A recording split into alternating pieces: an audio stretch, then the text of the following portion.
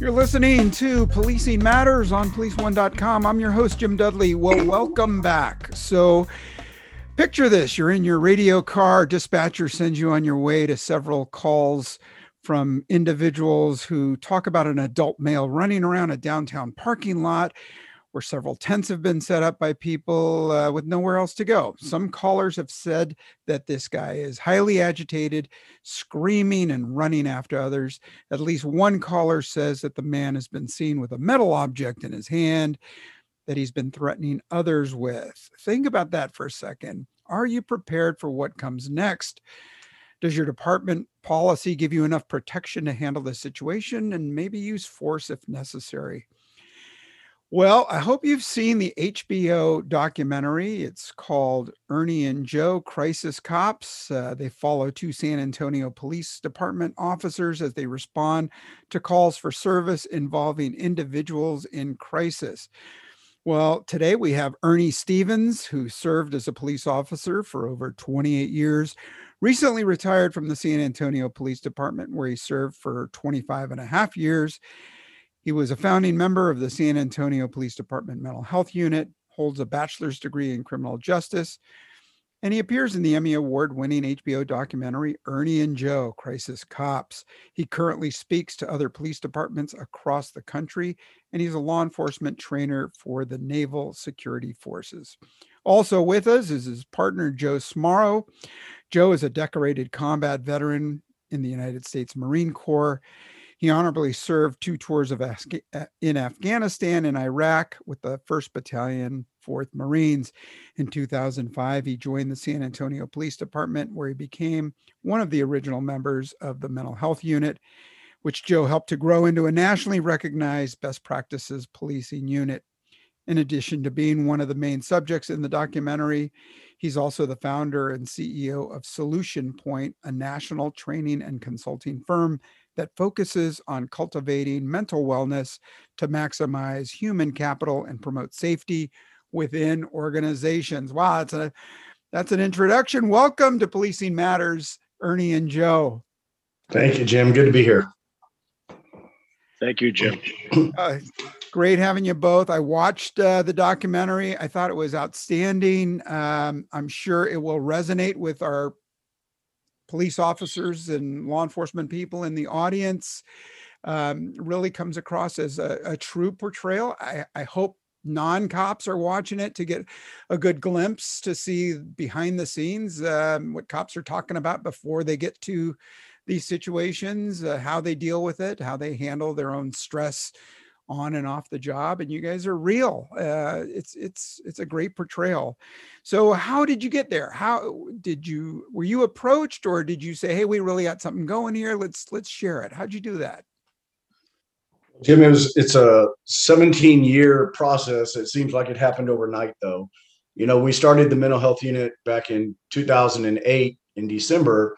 And, little by little, we got a little bit of local press. We were, a large municipality now, police department that had a specialized unit that would respond to mental health calls. And, those stories get out, of course. And then we had a writer by the name of Ann Snyder from the Atlantic come down and do an article on us. And she named it Policing with Velvet Gloves, which I thought was a pretty catchy title. And a friend of hers, Jen McShane, who is the director of the film, had contact with her after they saw the airing of Nightline with Byron Pitts, came down and did a ride with us. And that story aired 3 times nationally. So Jen reached out to Ann and said, hey, what's going on with those two dummies down in San Antonio? It seems like they're on to something. And, it was just something different from what up north, the East Coast, and really traditional policing was doing at the time. And that's how Jen got a hold of us and came down and started to get to know us and find out what we were about.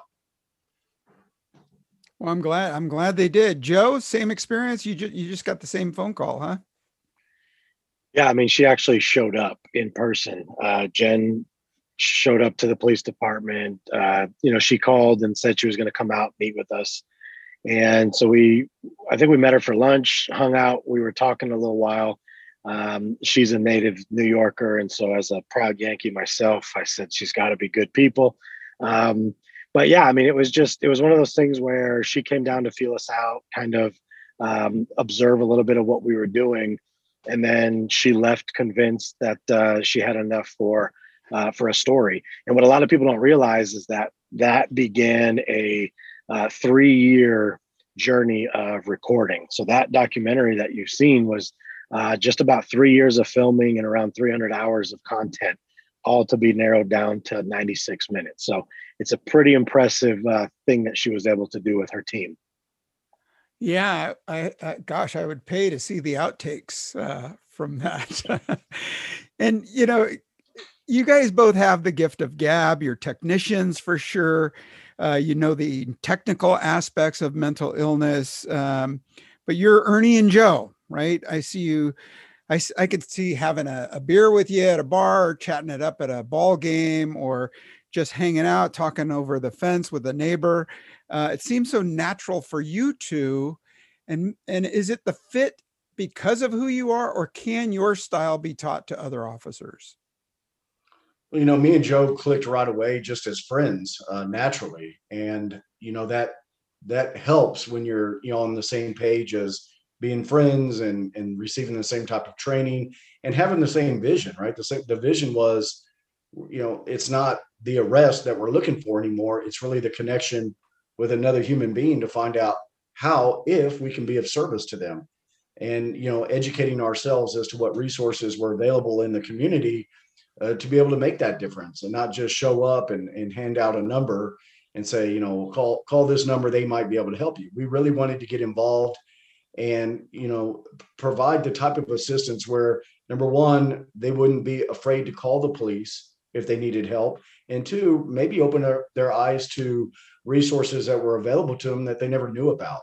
And I think that helped, because Joe and I come from completely different backgrounds. If you saw the documentary, his upbringing was completely different from mine. He served in the Marines. I was in the Cub Scouts. I mean, kind of the same there, maybe not. But it was, I think, our friendship and our willingness to share the same vision of really trying to make a difference in the community. And Jim, specifically, the answer is yes, because if not, then I wouldn't be in business, right? So my entire livelihood now is based on that idea of this is absolutely something that can be taught. What we know is that these skills, while it might come easier for some people, it absolutely is a skill that can be taught if you want to do it. It's like anything else, you just have to learn, a simple framework, and then realize that, it does work. But, for a lot of first responders, there's a level of discomfort that comes along with doing something like this, because it almost requires a certain level of vulnerability. I mean, if you're really going to be effective doing this job in this manner, you almost have to be willing to give of yourself. And if you're closed off and you see the people in the community as less than you, beneath you, different than you, potentially dangerous, anything other than just a fellow human being, you're going to have a problem. And so we really work on trying to normalize all just human behavior and understanding what it means fundamentally. But then also like reminding these officers of why they got into this work in the first place, noticing the disconnect between where they are today and where they were when they first joined, because almost every single one of them has had a pretty steep decline, whether it's in morale, it's in ideas, it's in beliefs, it's in whatever it is. A lot of first responders, and I've been fortunate to meet them all over the country, they're no longer the same person as they were when they joined. For some, it's better, but there's always like a little bit of things got worse, or there's a little bit of negativity within them because our views of the world, our views of people change, and we become maybe a little idealistic, and we have certain expectations that people should do certain things a certain way, and then the system kind of lets us down time and time again, and so we become frustrated, and it's a challenge. But yes, absolutely, these are all skills that can be taught, and it's what I'm very blessed to do full time now. That's great. Yeah, and I can tell. I mean, it was one of the things that I focused on, that although you both can talk it up, you have different styles, and it seemed to me that Ernie was more willing to start talking right away, where it was kind of funny. Joe seemed to take a step back and to be very measured with what he said. And then I noticed in the instruction with there's a segment where you talk to a room full of cops, and you're actually giving them like staging instructions, like lean against the wall or sit down at their level, and you make the person comfortable. Is that all part of the training that you do? It is. We do talk about body language, of course. At least 90+% of just the way to communicate is based on somebody's body language, whether it's their micro expressions, their position of their hands, their feet, anything and everything really is part of communication. Even the way we dress when we show up on a call communicates who we are. And, we wear plain clothes on the mental health unit. And, we've noticed that lowers the anxiety and the expectations of what somebody thinks they're about to experience when the police are arriving. However, going back to the training, this training can still be done correctly while in uniform, because in the documentary, you see us working an overtime shift in uniform when we're speaking to Kendra, who's contemplating jumping off a bridge. But you could tell there was a barrier there, because it's right away, you cops never help. You cops just waste my time, basically. And that's what she saw, was the uniform. So there's so much that goes in to the CIT training, and not every police department allows the affordability to wear plain clothes, which to us is a huge de-escalator. But it's also, how are you listening? Are you effectively communicating with the person? Are you allowing them not just to vent, but are you having empathy? Are you really truly trying to understand what this person is feeling or what they're going through? Because we can all say, really? Okay, right. But unless you truly place yourself in that person's position and think for a moment, how would I react if this was happening to me? Would this be a normal reaction? Then you can empathize with somebody. And that's where the human connection takes place. Mm-hmm. Joe, anything to add to that? No, I don't think so. See what I mean? You just wait. Now, you're going to think about it for a minute. No, I mean, specific to what you're saying, you're absolutely right, Jim. And it's fascinating because as many of these as we have done, whether it was film festivals in person or these virtual screenings or podcasts or whatever it's been, you're the first person that's ever said that. And I would 100% agree with it. And so I always am, I guess, inspired and encouraged anytime someone has a new perspective, because so much of it's the same, right? People have the same type of connection to it or ideas about it. But what you just shared was the first time that I've heard that. And I would agree with you. I tend to your point, be a little more measured because, one, I'm being very mindful and thoughtful of truly trying to grasp like what is happening beneath all of this, because I understand all behaviors as a form of communication. And so I'm trying to, before they try and convince me or sell me something with their words, I'm already like assessing and looking beneath all of that, and trying to get to a much deeper level to at least come up with maybe another avenue to approach them at, because it's very easy to react based on someone's behavior. I mean, it's simple. That's what they're used to. That's how people get their way in life. They act a certain way, whether it's tantrum or kindness or however on the spectrum. And so when somebody can come in from a different angle, just like you just did right now, and say, hey, what I noticed was this, right away, I was like, oh, wow. It like makes you pay attention in a different way. It makes you hear it differently. And so anyway, I appreciate that, what you just did there. And I would agree with you in your assessment. Well, thanks. Thanks for the feedback. Well, maybe you're playing chess where the rest of us are playing checkers. Maybe that's it. I know, cops tend to, want to be quick problem solvers. You want to jump right in and you want to, we're on a time limit, right? Our supervisors want us to get to a call within a certain time period, and they're giving you an idea of what you should be spending on each call. So maybe that's in the back of the minds of most cops when they go to these kinds of things. But you guys have taken it to a different level. And I love the fact Ernie brought out that not only are you guys in plain clothes where, people might tend to see you in a less of a harsh spotlight than if you were in uniform, but I thought it was awesome to see you guys jump in uniform and go out there and take calls for service and handle runs. And I can imagine, I think Ernie, you mentioned it in the film, that all the other cops are like, hey, if we get something with mental illness, you are going to get called. So I'm sure you get a lot of that, or you got a lot of that. Yeah, we had a lot of bargaining chips each night that we signed up to work overtime. I was a former DWI task force officer, so I always traded. I'll take the DWI if somebody wants to handle the accident part of it, because I didn't like that part of it. And then me and Joe would, of course, say, we'll handle the mental health calls, which we didn't even have to say it. It looked like they were feeding us those calls anyway all night long, or sending us to another channel to go assist other sides of the city with mental health calls. So those scenes in the classroom, so the classrooms are full of cops, and believe me, I've been there. Cops are the toughest audience in the world, right? And you can see the arms crossed, the fig leaf stance, hands over the mouth, and I see little bits of humor from you guys. How do you engage the strongest skeptics when you go to those kinds of training?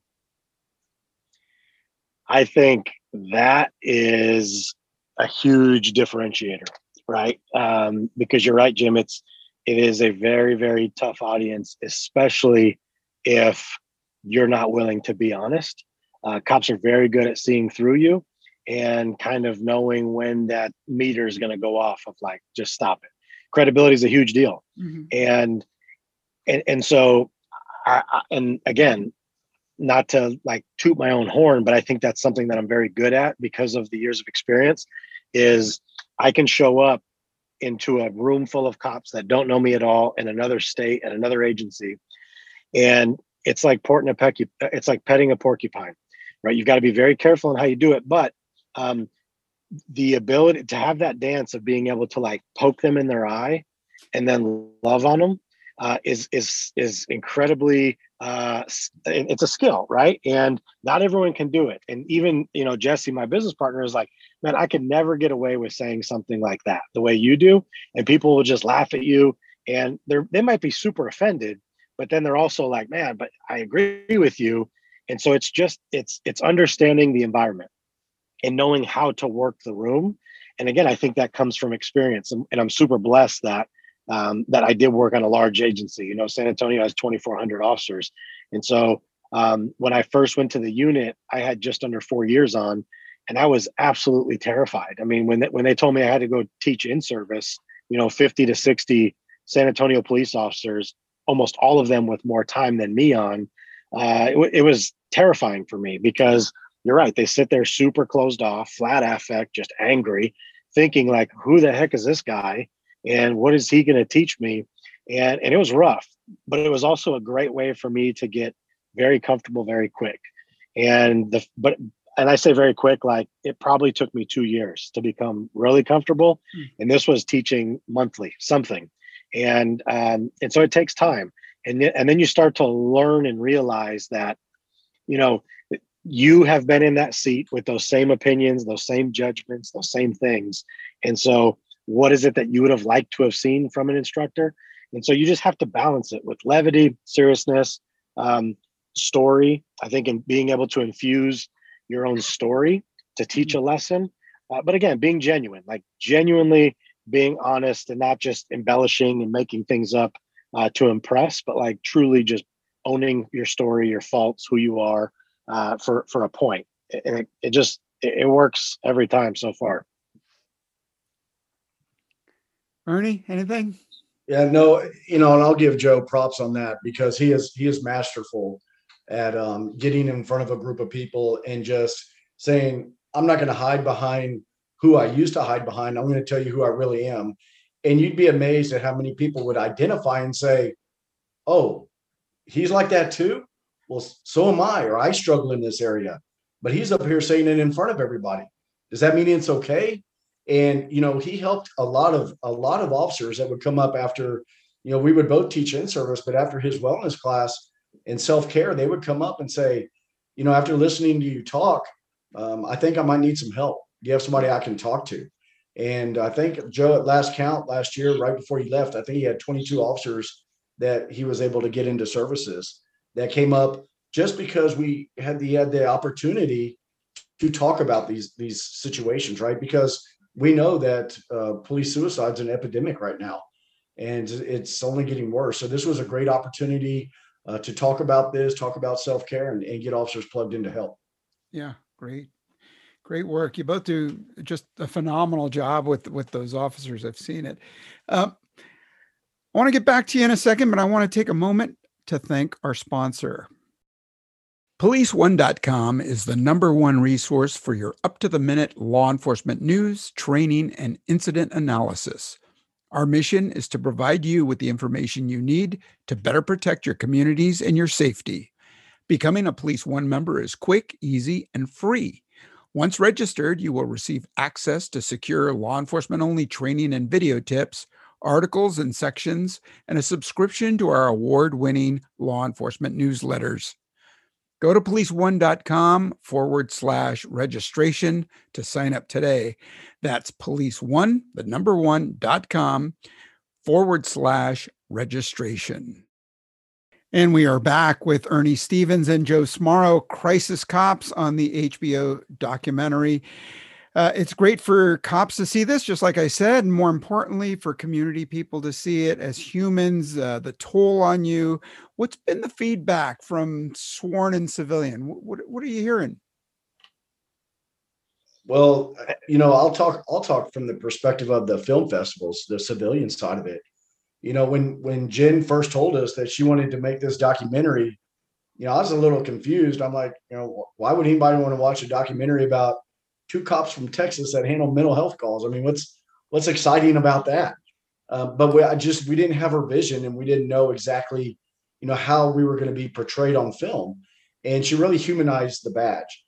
And when we went on the road to all these different film festivals, we had people coming up to us saying we had no idea that police officers, had that type of lifestyle, that you worked as much as you did, that you have these kind of family problems. It's almost like if you wear a uniform, you're almost human, but not quite. You're in a different category, right?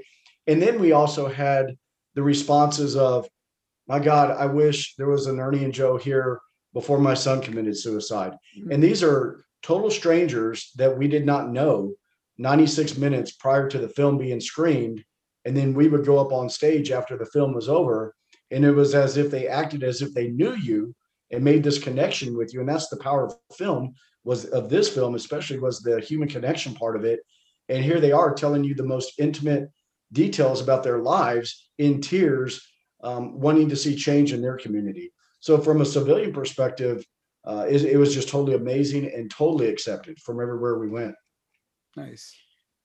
Yeah, and for the officer side of it, same thing, because I've been fortunate to be able to use this in our schools when we're doing training around the country. And we show it in the classes, and we get that feedback.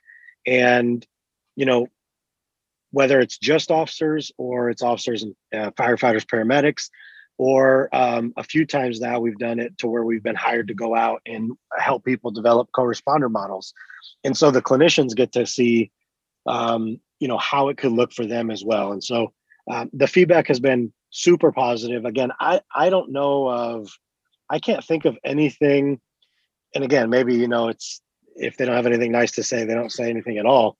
But like, no one has come up and like been really upset or offended or even like put off by the film. I mean, I don't have that experience. I think the most negative feedback is there's a certain type of person, maybe women over 60, who seem to be very concerned with my diet. But other than that, like, it's really nothing negative. But old women want me to stop eating Twizzlers and drinking Red Bulls. And to that, I say, you only live once. And you've got Ernie, who brings us an extra sandwich and I don't know, carrot sticks or what have you. But that's what a good partner's for too. Different strokes, Jim. Okay. Well, Geez, like I said, I'd love to see the outtakes. I'm wondering, there have to have been situations where you've been injured in some of these encounters, or you've come across a response that you didn't anticipate. Do any stories stand out along those lines? I think one of the outcomes, and Joe touches on it, but doesn't go into great detail about it. An outcome that we did not want to see happen was we were working overtime in uniform, and we were asked to go assist another side of town with an individual that was on a bridge that was threatening to jump, commit suicide. And he had just murdered his wife and shot her friend. And in the process, he was shot in the foot and was bleeding. And he was up on a bridge about, 50, 60 feet up in the air, leaning over the edge. And it was extremely cold that night. And I remember he was bleeding from the foot pretty bad. There was an ambulance staged at the bottom of the bridge. And he had access to his phone still. We weren't able to shut that off. And he was getting updates from the news about what had happened. And as we were trying to engage and talk to him, we had one officer had a harness on, thinking, hey, he's been up here about 3 hours. He's got to be getting stiff. He's losing blood. It's cold. We're going to go ahead and just bring him back on over this side of the bridge.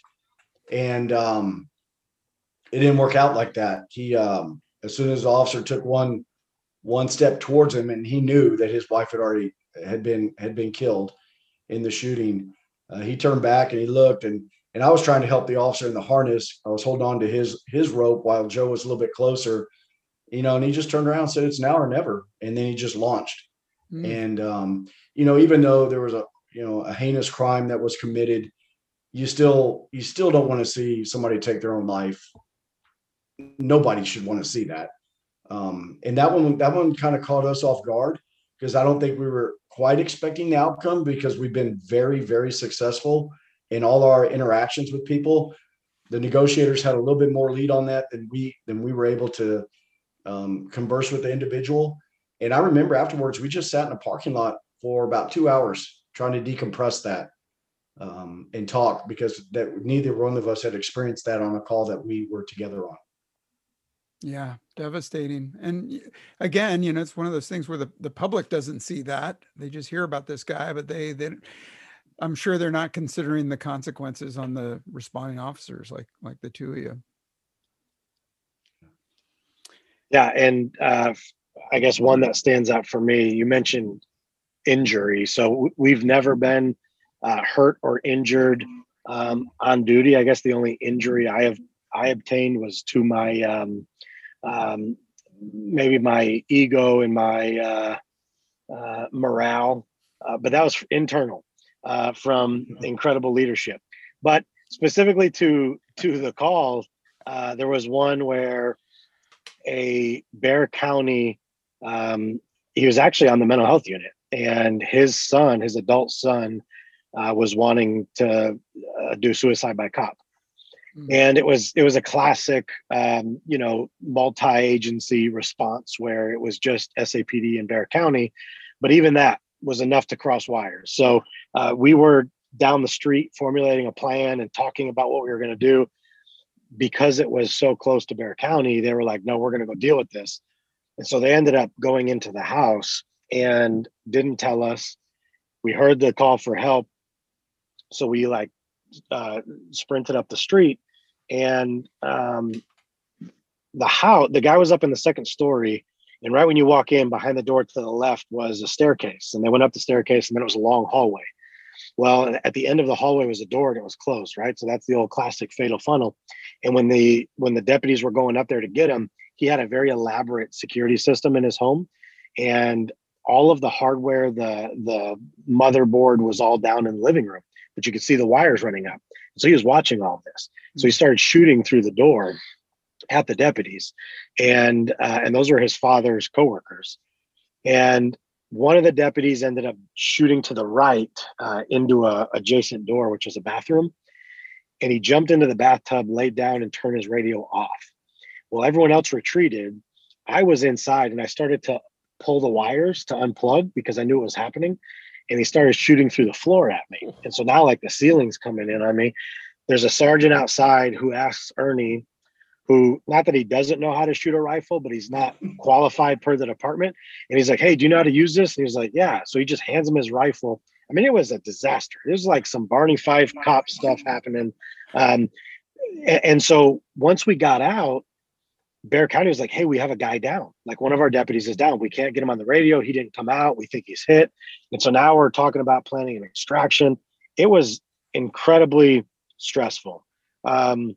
Luckily, the guy was able to like jump up, jump out, run out as we were about to go back in.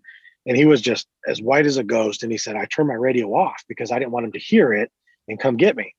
And so then the special operators show up. They ended up gassing the house, and the guy ended up taking his own life, which was terrible. So, I mean, but like, again, things like that where, and I mentioned it in the movie, is people assume or think that, you know, we have poor tactics, we put ourselves in positions of disadvantage, but, you know, I just wholeheartedly disagree with that. And while something could have gone wrong at some point, it didn't.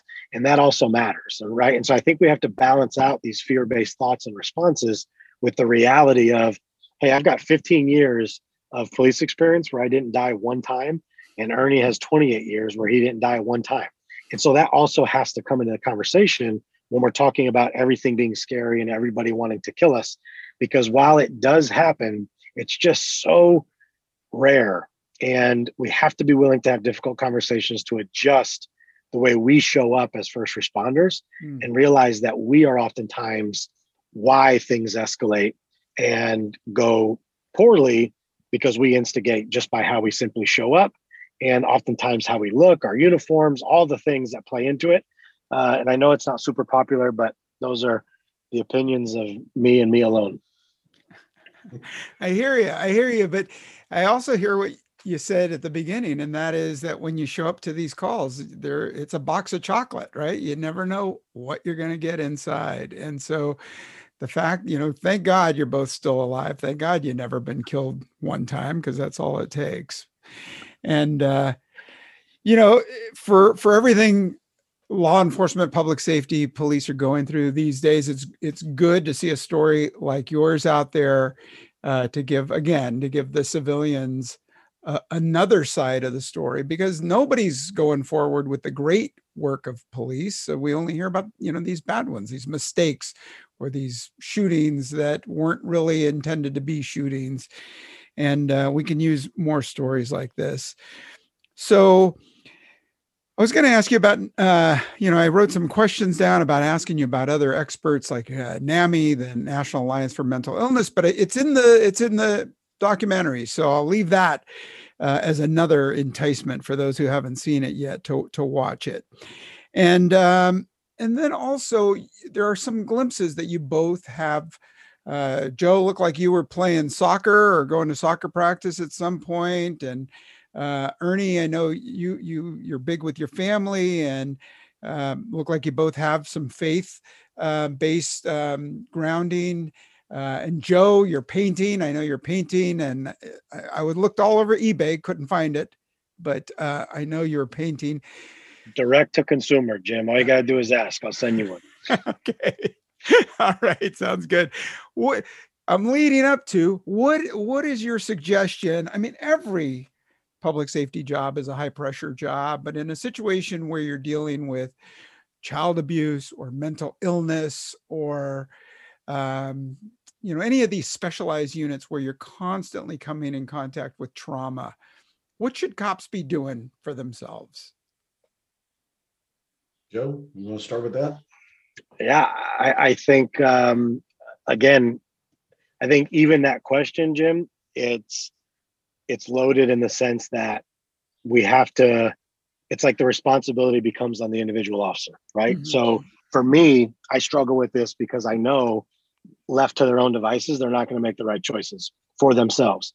So it's not about what cops should be doing for themselves. It's what should police agencies be doing for their cops?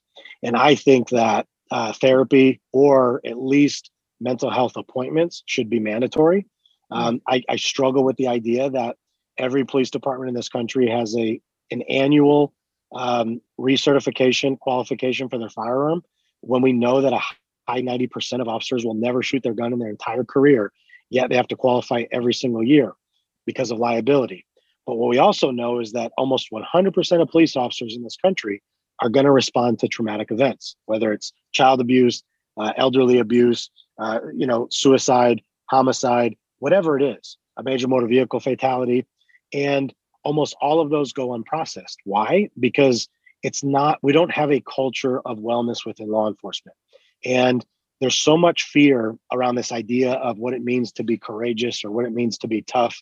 And it's a historically patriarchal profession where it's heavily, male based. And so we've got that whole, it's not just a policing problem. This is a problem in the United States of us men, and how afraid we are to kind of stand in our own truth and say like, yeah, I'm having a bad day. I had intrusive thoughts today. I'm not hungry. I haven't slept well because I keep having these dreams, or I can't hold a relationship because I'm emotionally void, and I don't trust because I think people are always going to hurt me, and all these things.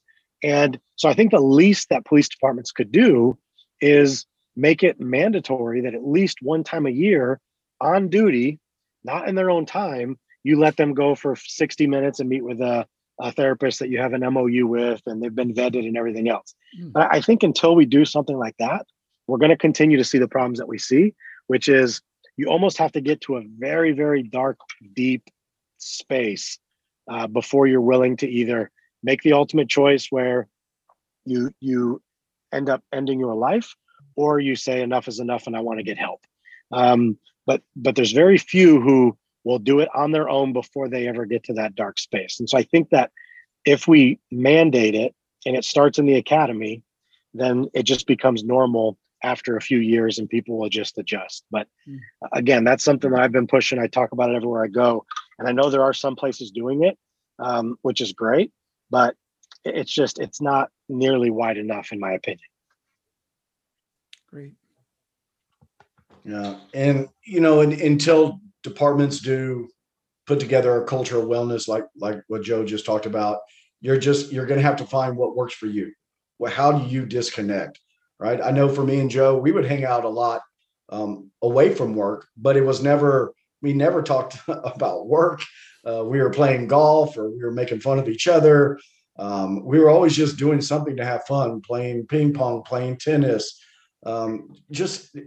We did not make this job our identity. And I can honestly say that when I retired January 1st, I've had so many people ask me, well, do you miss it? And I'm like, no, I really don't. And they just can't get the concept of, I don't understand how you can't miss that. You did it for so long, and once a cop, always a cop. And I'm like, that's just not me. No, it's not like that. And I know, I think Joe would echo the same sentiments here, that we did not make this job our identity. It came natural to us because of the work and the job description we got placed in. I think was critical for us and for our own self-care, knowing that, we didn't have the daily grind that patrol work has, and that is so demanding of you. We had the ability to take our time, deal with calls. And then because we were driving back and forth to work together, we had time to decompress with each other and talk about totally other things. And, like you mentioned, I'm spend a lot of time with family. If I'm not at work, I'm at home, period. Or we're at church, and Joe's, same thing with his family and soccer and his hobbies and golf. So it was just, you have to find what works for you to disconnect away from work, not make this your identity, and then just hope that your department or agency makes a culture of wellness a priority.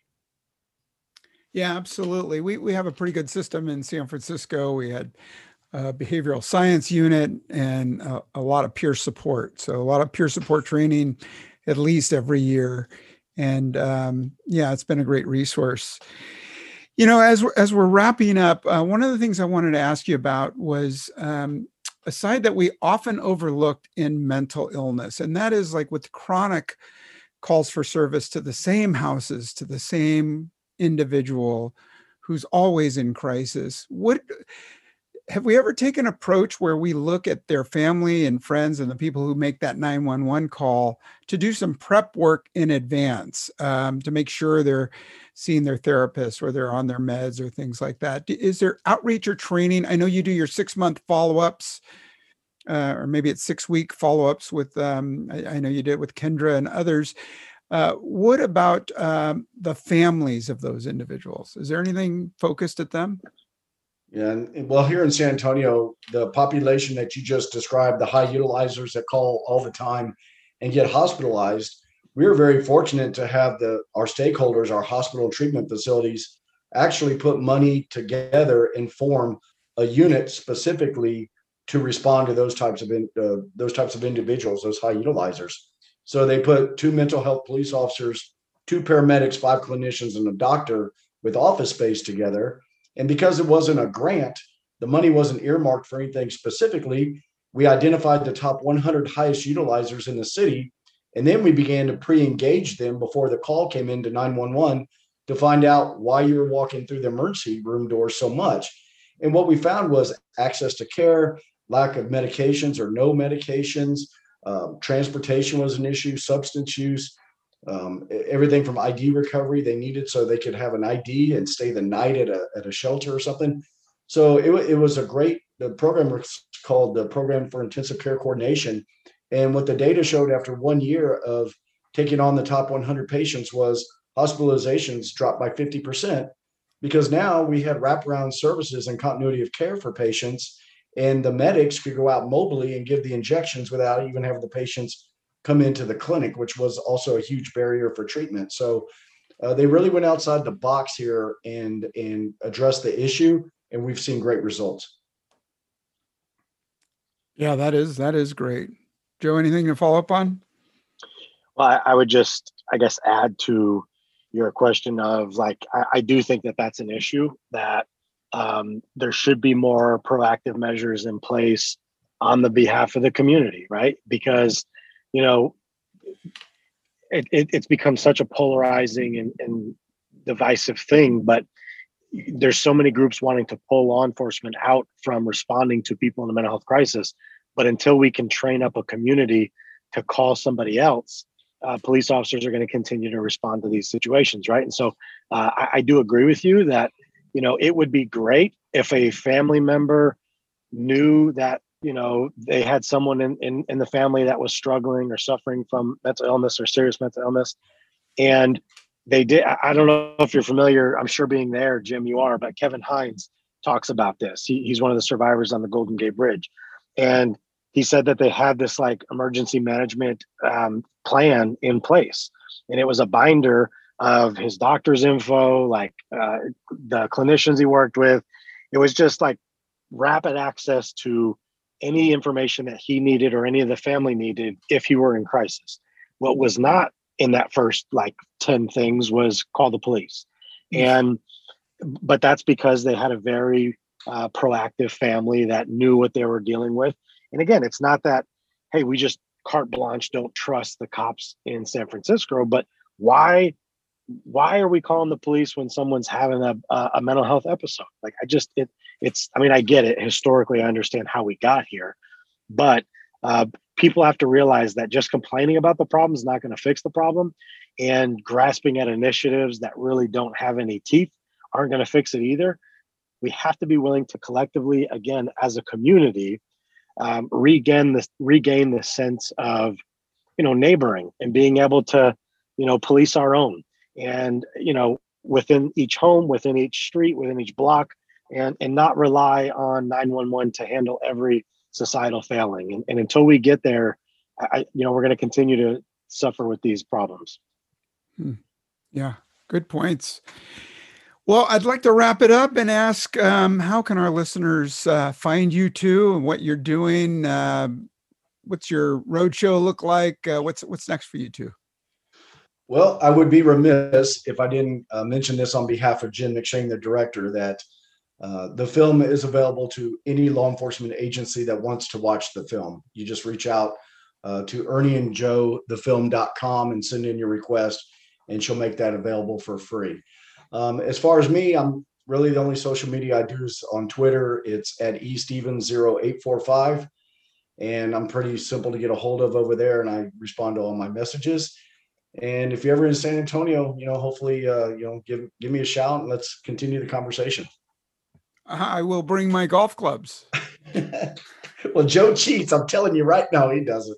I don't, but Jim, game on. I'd love to play with you. I'm actually bringing mine with me Sunday when I leave for Iowa. So I've decided I'm going to start bringing them everywhere I go. Anyway, I'm on all the social medias. So at Joe Smarro, there's no W on the end. And it's just common spelling of Joe Smarro as a Sicilian would do it. And then also at Solution Point Plus or Solution Point Plus LLC. And again, our website is solutionpointplus.com. We push out a lot of content. We're actually putting a lot of our courses online right now so that people can access them where they can't afford to bring us out. They can at least take the courses. And again, this is all I'm doing now. We created a 16-hour, what we're calling our X Factor, mental wellness and resiliency. And it's got incredible traction. We just were meeting with Homeland Security and ICE earlier today, and they're going to take it on. And so, it's to me, my big, hairy, audacious goal is to see 1 year before I die of 0 suicides within first responders. And I know it's a huge goal, but I want to be a part of it. And so everywhere I go, every platform I'm on, I tell people, I would rather you quit your job, quit your career, pivot in life than take your life. And so it should never be an option. I would be happy to talk to anyone, reach out to me. And I'm appreciative of this platform, Jim, and just get to speak to your audience and to meet you. Just thank you so much. Well, thank you. Thank you, Joe and Ernie. And those are noble goals, Joe. I know we've had some people from the Memorial and from others, Blue Help and other suicide prevention people on the show, and they've been really great. And it is truly a calling to work with people in crisis and people who need help. And you guys, what a great job you've done. Thanks for your service in the Marines, Joe, and both of you for your work at San Antonio PD. And for your work in mental health. It's not a job that a lot of people would pick. You guys have done it, and you've done a great job with it. And again, we need to see positive sides of police and positive sides of how training works and how officers respond to training and how they make it better for contacts in the field. And you guys show that. I truly appreciate the work you've done. Thanks for being on the show. My pleasure. Thank you, Jim. Okay, and to our listeners, have you seen the HBO documentary Ernie and Joe Crisis Cops? You owe it to yourself to watch it, take a look at it, and let us know. Give us some feedback. Let us know if this is happening at your agency or if you could use the training. If you're enjoying the show, please take a moment to leave us a review and rate us 5 stars on Apple Podcasts. It really helps us out. And if you want to get in touch with me or the staff at Policing Matters, just write us at policingmatters@police1.com. That's police1one.com. Drop us a note, share your ideas, suggestions, feedback. We love reading your messages. Maybe you'll pop up in one of our mailbag episodes. Thanks for listening. Stay safe. Take good care. I'm Jim Dudley.